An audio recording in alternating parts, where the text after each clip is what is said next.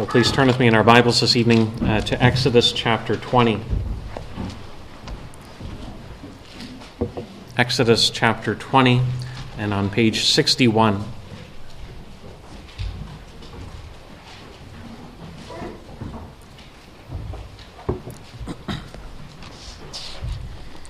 This evening we're focusing in on verse 16, but we'll begin at the start of the chapter to set our context.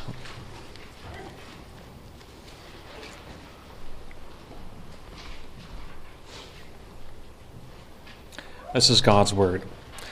And God spoke all these words, saying, I am the Lord your God, who brought you out of the land of Egypt, out of the house of slavery. You shall have no other gods before me. You shall not make for yourself a carved image, or any likeness of anything that is in heaven above, or that is in the earth beneath, or that is in the water under the earth. You shall not bow down to them or serve them, for I, the Lord your God, am a jealous God, visiting the iniquity of the fathers on the children to the third and fourth generation of those who hate me, but showing steadfast love to thousands of those who love me and keep my commandments. You shall not take the name of the Lord your God in vain, for the Lord will not hold him guiltless who takes his name in vain. Remember the Sabbath day, to keep it holy.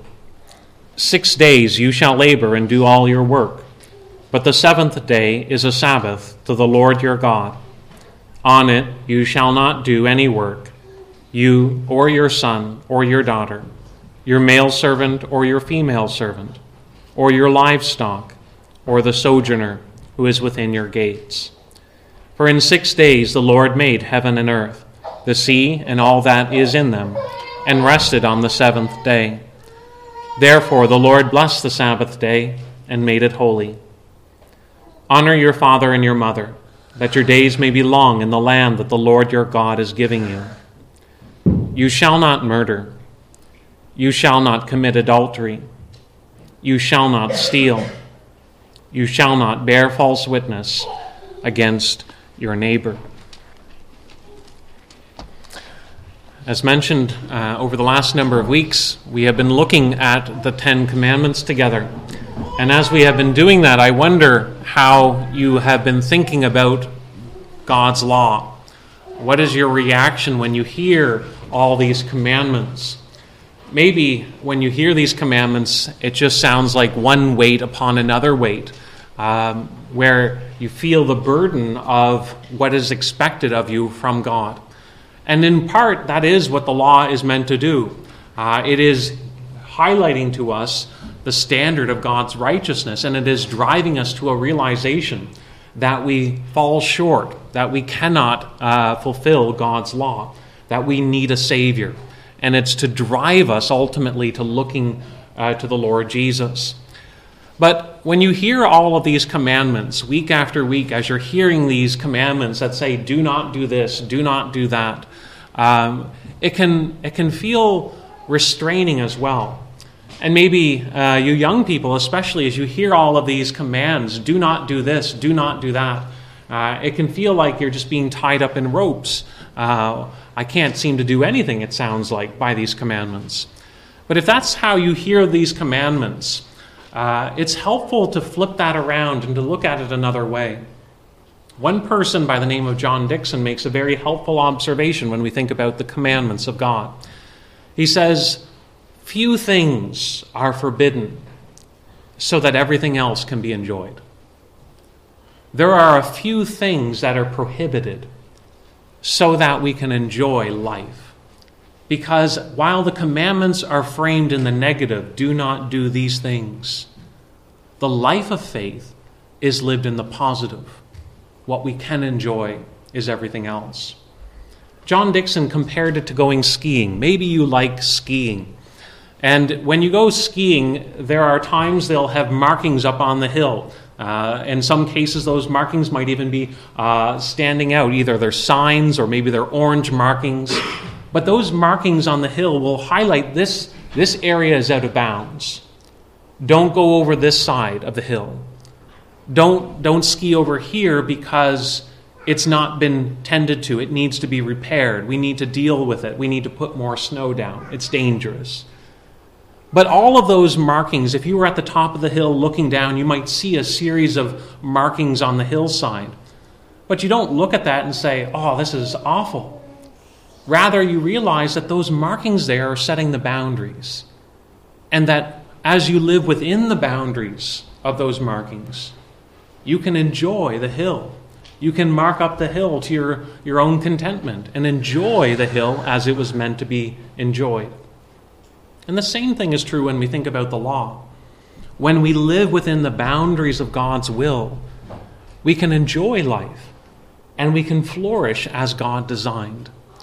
So the law, as we've been looking at over these weeks, has been showing us both our need of a Savior, but it's also highlighting for us something of how we were made to live, what we are to strive to do if we are to live according to God's ways and to flourish ultimately.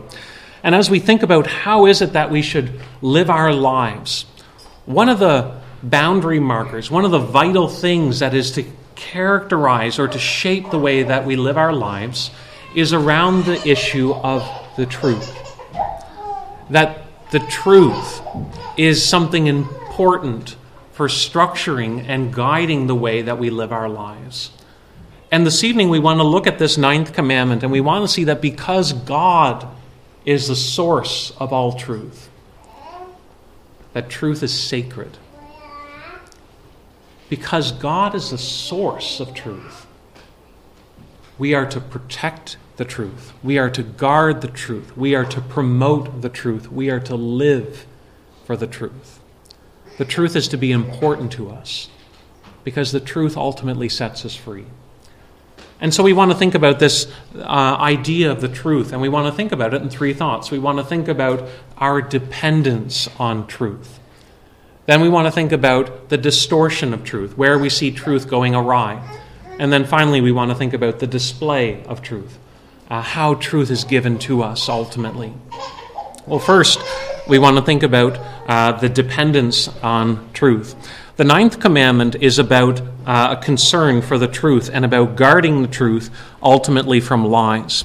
The command says, "Do not bear false witness against your neighbor." The 10 commandments are given to us on 2 occasions in the law of God. We read of them here in Exodus 20, but they're also in another book of the Bible, in Deuteronomy, the second giving of the law. And it's interesting when you look at both of those givings of the law, the word here for false is different in the 2 readings of the 10 commandments. They're not diametrically opposed, but they give different nuances of what the commandment is about. Here in Exodus 20, the word for false means something that is intentionally wrong, something that is intentionally not true. It's talking about lying outright. But in Deuteronomy 5, there is another word that is used, and it is a word that carries the idea of being deceitful. It's the idea of saying something that is insincere. In other words, using your words in such a way as to get something or to protect something at the cost of truth. Being deceptive towards your neighbor in a way that weaponizes your words. And so what that tells us is when we come to the law of God, it's not just technically whether what you said was a lie. The question that this commandment is so concerned about is, did you tell the truth, the whole truth, and nothing but the truth? So help you God. That's the spirit of the law here. It's a concern for guarding what is truth and not misleading someone or distorting the truth that would cause a person to have a wrong notion of what actually took place. And this commandment is especially concerned with the administration of justice. It is about upholding what is true in court cases. It's about upholding order in society, that the testimony that is being given would bear record to what actually happened. And so why is it that we depend on truth? We depend on truth for the upholding of justice. John Mackay makes this point that he says, imagine a nation, a kingdom, a land where they have the perfect standard and perfect rules to govern society. They have all the laws that you would want. And they have judges in that land who perfectly carry out the letter of the law. They uphold their role with integrity. They carry out the letter faithfully. All of that means nothing if the evidence is false. It's not enough to have rules in a land. It's not enough to have judges who strive for justice. You need to have truth, or the whole of justice and order in society falls down. You have, in the end, tyranny, because people are using words to get what they want, rather than upholding what actually is true. We depend on truth for the structuring and the ordering of our society, in order to uphold order and justice.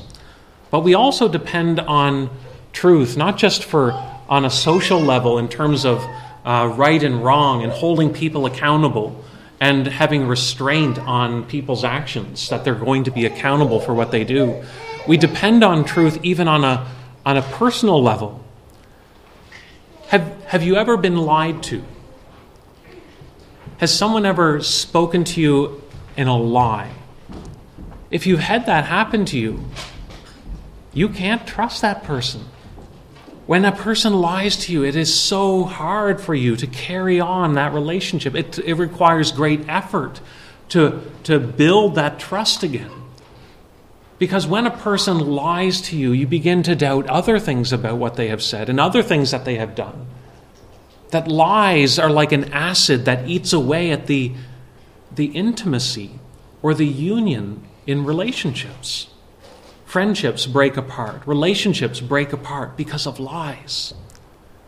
And so you think about how important is truth.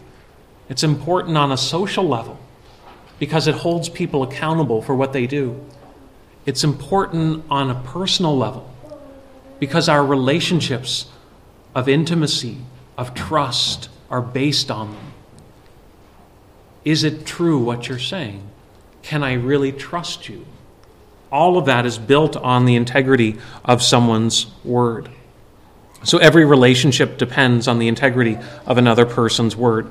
But we also depend on truth, we could say even more broadly, when we think about understanding the world that we live in, of making sense of reality itself. It's not just the breakdown of relationships where we see lies as being a problem, but lies undermine a person's ability to coherently account for reality. You think about abusive relationships where a person is emotionally or manipulating another person with their lies. What starts to happen is a fog sets in. A person can't see very well anymore. If you've been in the fog, you can't see very far ahead. You can't see very far behind. You become at a standstill almost. You're slowing down and you're doubting yourself. Am I understanding things right? What else am I getting wrong? How do I make sense of the world that I live in? Lies have a way of undermining a person's ability to account for the world that they live in. Everything becomes shaken. And that's why Scripture tells us that God hates lying. 6 things that the Lord hates, 7 things that are an abomination, and half of them do deal with the tongue. Those who slander their brother, those who speak lies, because they are tearing down a person's ability to understand the world and to make sense of their reality, because it breaks down the intimacy of trust, because it ruins righteousness in the world. And so we are people that we can't escape the importance of truth. We depend on it. On a social level, on a personal level, but also in terms of making sense of the world that we live in. How do I understand this world? We need the truth. But this commandment is given because there is a propensity in our hearts to distort the truth, to hide the truth, to bury the truth. And we do this in all kinds of ways. We can do it simply by lying. You think about in the early church, you remember how Stephen, someone that was bold in his testimony about the Lord Jesus, and he was filled with grace. And we're told that his opponents, those who did not believe in the Lord Jesus, were spurred to animosity towards Stephen. And because they could not answer his reasoning, they could not answer his claims, it tells us that they privately instigated people to bring up false charges against him, to lie, in order to kill him. The intention was to weaponize lies in order to regain control of the situation. And we can do that just as well. We can lie. And the reason why we lie is because it seems safe. You think of a young child. You might walk into a room and you see there's coloring all on the wall. There's Crayola marker all over the wall. And the child is there with marker on their hand and a marker in their hand. And you ask them, did you mark on the wall? And the child very calmly says, no. It must have been the baby brother. It must have been the baby sister that did that. Even though all the evidence is right there in front of them. Even though it's their parent, they still won't admit to the truth. Why? Because it doesn't seem safe. It seems safer to them to hide behind lies. Because if I lie, then I feel like I'm in control, and I won't be held accountable for what I did. As we grow up, we become more sophisticated, but we can still be guilty of lying in order to protect ourselves, in order to avoid being held accountable for what we do. We think we can escape any punishment because the truth is dangerous to us. We can break this commandment not only by outright lying, but even when it comes to concealing the truth. In Leviticus 5, it says, if anyone sins in that he hears a public adjuration to testify, and though he is a witness, whether he has seen or come to know the matter, yet he does not speak, he shall bear his iniquity. What was the law saying there? If you know something about what happened to your neighbor, and you don't come forward to speak, you're injuring your neighbor by withdrawing passively from the situation. You're not trying to promote what is right, but rather you're letting lies to promote themselves. And so the law tells us that we are not to conceal or to hide the truth, but we are to promote what is true so that righteousness might be established. And so here we can, as one person says, withholding testimony is ultimately a perversion of justice. We can be guilty of rash judgment. You remember as we went through the book of Samuel, one of David's situations was as he was told that Mephibosheth had betrayed him, that he had switched his loyalties. When Ziba came and told these things to David, in the moment David jumped to the conclusion that Ziba was telling him the truth, and it altered the way that he looked at Mephibosheth. He jumped to a conclusion, and the reputation of Mephibosheth was broken as a result. We can be guilty of entertaining lies and of jumping to conclusions before ultimately looking into matters more carefully. And so we should be checking our own motives. Do I presume the innocence of another person, or do I presume the person's guilt? So dealing carelessly with another person's reputation and with the matter of truth itself in a flippant way. We can be guilty of this commandment even when we think about slander as well. When we're tearing down and destroying another person, we can be using truth with a destructive end, ultimately to demean another person. Again, as a way of self-protection even, that I'll speak badly about another person so that we're all in the same bad level. That I may be bad, but so is this person. We can we can slander another person and distort the truth and the way that people look at other people. So all of this is highlighting to us when we look at the law of God that truth is something that is important. Again and again and again, the Scriptures stress to us the importance of the truth. That doesn't mean that one must always tell the truth to all people indiscriminately. There are other principles that come into play. We may have to be thinking, does this person need to know these things? Why am I telling them these things? There is a wisdom aspect to all of this as well. But we should be concerned about the integrity of truth, that we would be people of the truth, because we believe that there is truth to be known, that not everything is relative, that not everything is just one person's opinion against another person's opinion, that there is an objective way of looking at things, and ultimately that objective way conforms to God's vantage point, as God sees it, as God knows it. So this commandment is telling us about the importance of truth. We need it when we think about our society. We need it when we think about our relationships. We need it when we think about our own individual existence. How do I live in this world? How do I know which way to go? But we see the problem because we can be people who deny the truth, covering it up to get away from responsibility. We can be people who doubt the truth, living skeptically and questioningly of what is binding on us. But ultimately, we are to be people who live in light of the truth that is revealed to us in God's Word. The display of the truth ultimately is found in God's grace. One of the effects of the fall is not only seen in the fact that we live with a distrust on the ability of our legal systems. It's not only seen in the breakdown of relationships, but most of all in the fact that people question whether there is truth at all.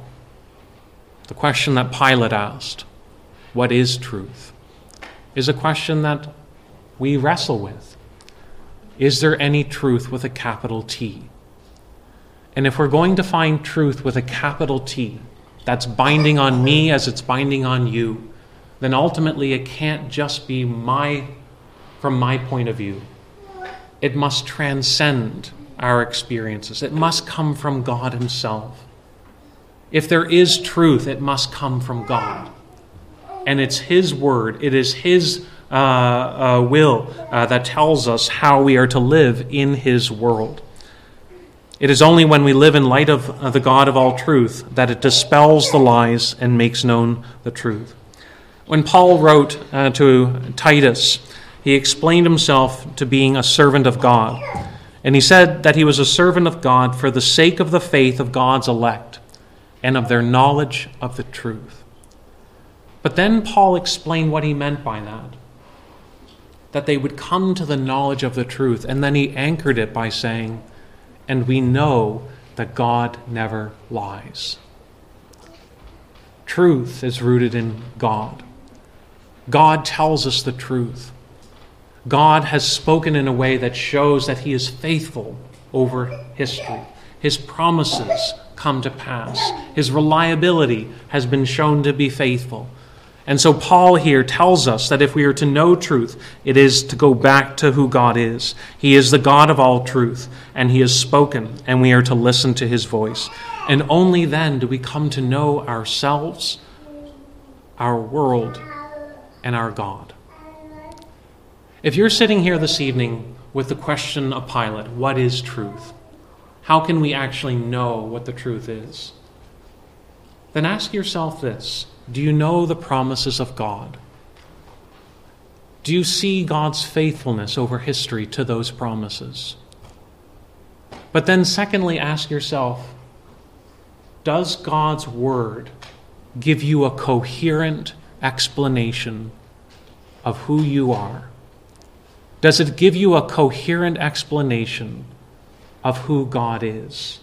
And does it give you a coherent explanation of the world you live in? Does it fit? We all have to make sense of the world that we live in. And here, God's Word is revealed to us as from God, So test it. So put it to practice. See whether it stands up to scrutiny. Because the God of all truth is not afraid of being challenged. He's not afraid of of wrestling over these matters. He is faithful.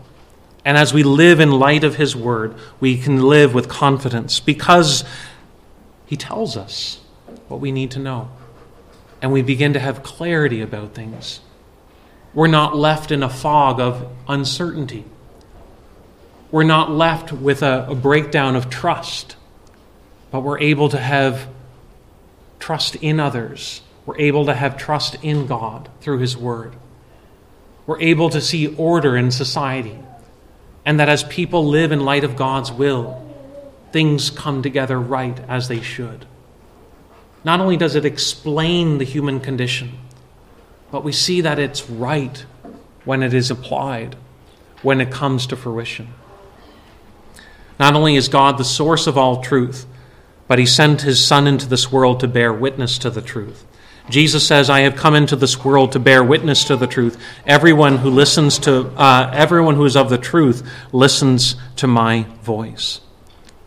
Jesus tells us about our own sins, but he also tells us about the grace of God. He tells us that he has come to establish his kingdom and that all who come unto him will be saved. So, Jesus is the source of truth. You know, there is one time in Jesus' ministry when Jesus was being challenged about his authority. And Jesus said something very convicting. Jesus says, which one of you convicts me of sin? Which one of you convicts me of sin? If I tell you the truth, why do you not believe me? So which is it? Do you see sin that you can charge against Jesus? Can you find fault and accuse him of being wrong or of being deceitful? Or if Jesus is telling us the truth, what prevents you from believing everything that he says and living in response to everything that he has done? Jesus was concerned about the truth because we depend on it, because we need it. And Jesus came to make the truth known so that we might be set free. So the display of the truth comes ultimately through the Son of God, the Lord Jesus. Jesus himself said, I am the truth. That when we come to Jesus, we understand all things, and we can live with certainty in God's world, of God's grace, of God's salvation from sin, and how we can live with one another. But we see the display of the truth as well by the people of God.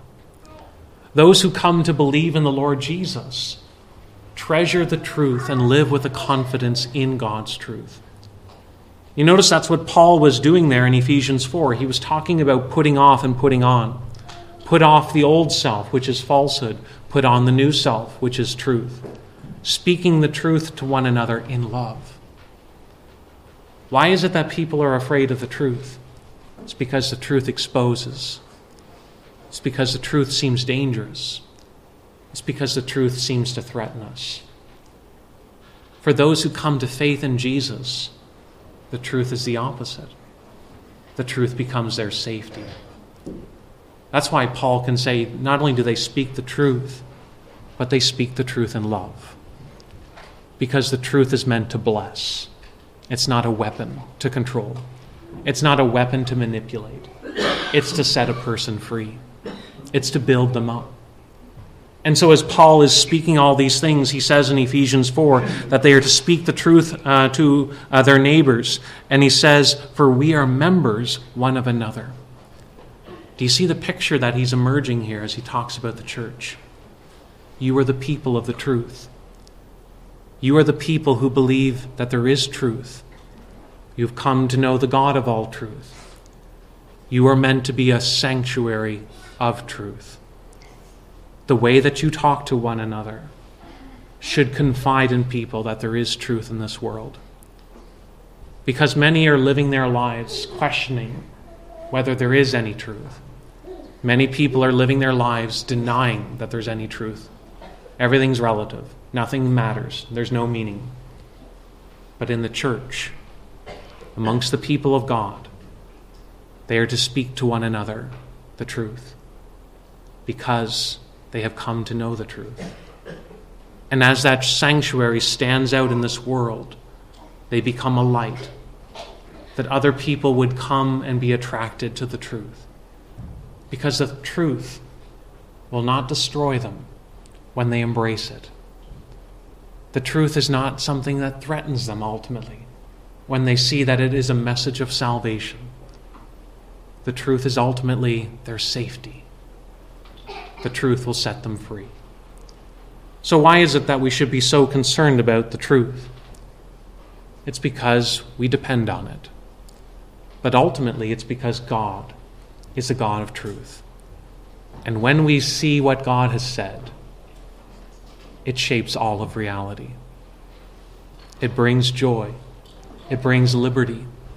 And then we can ski the snow hill and enjoy life as we were meant to.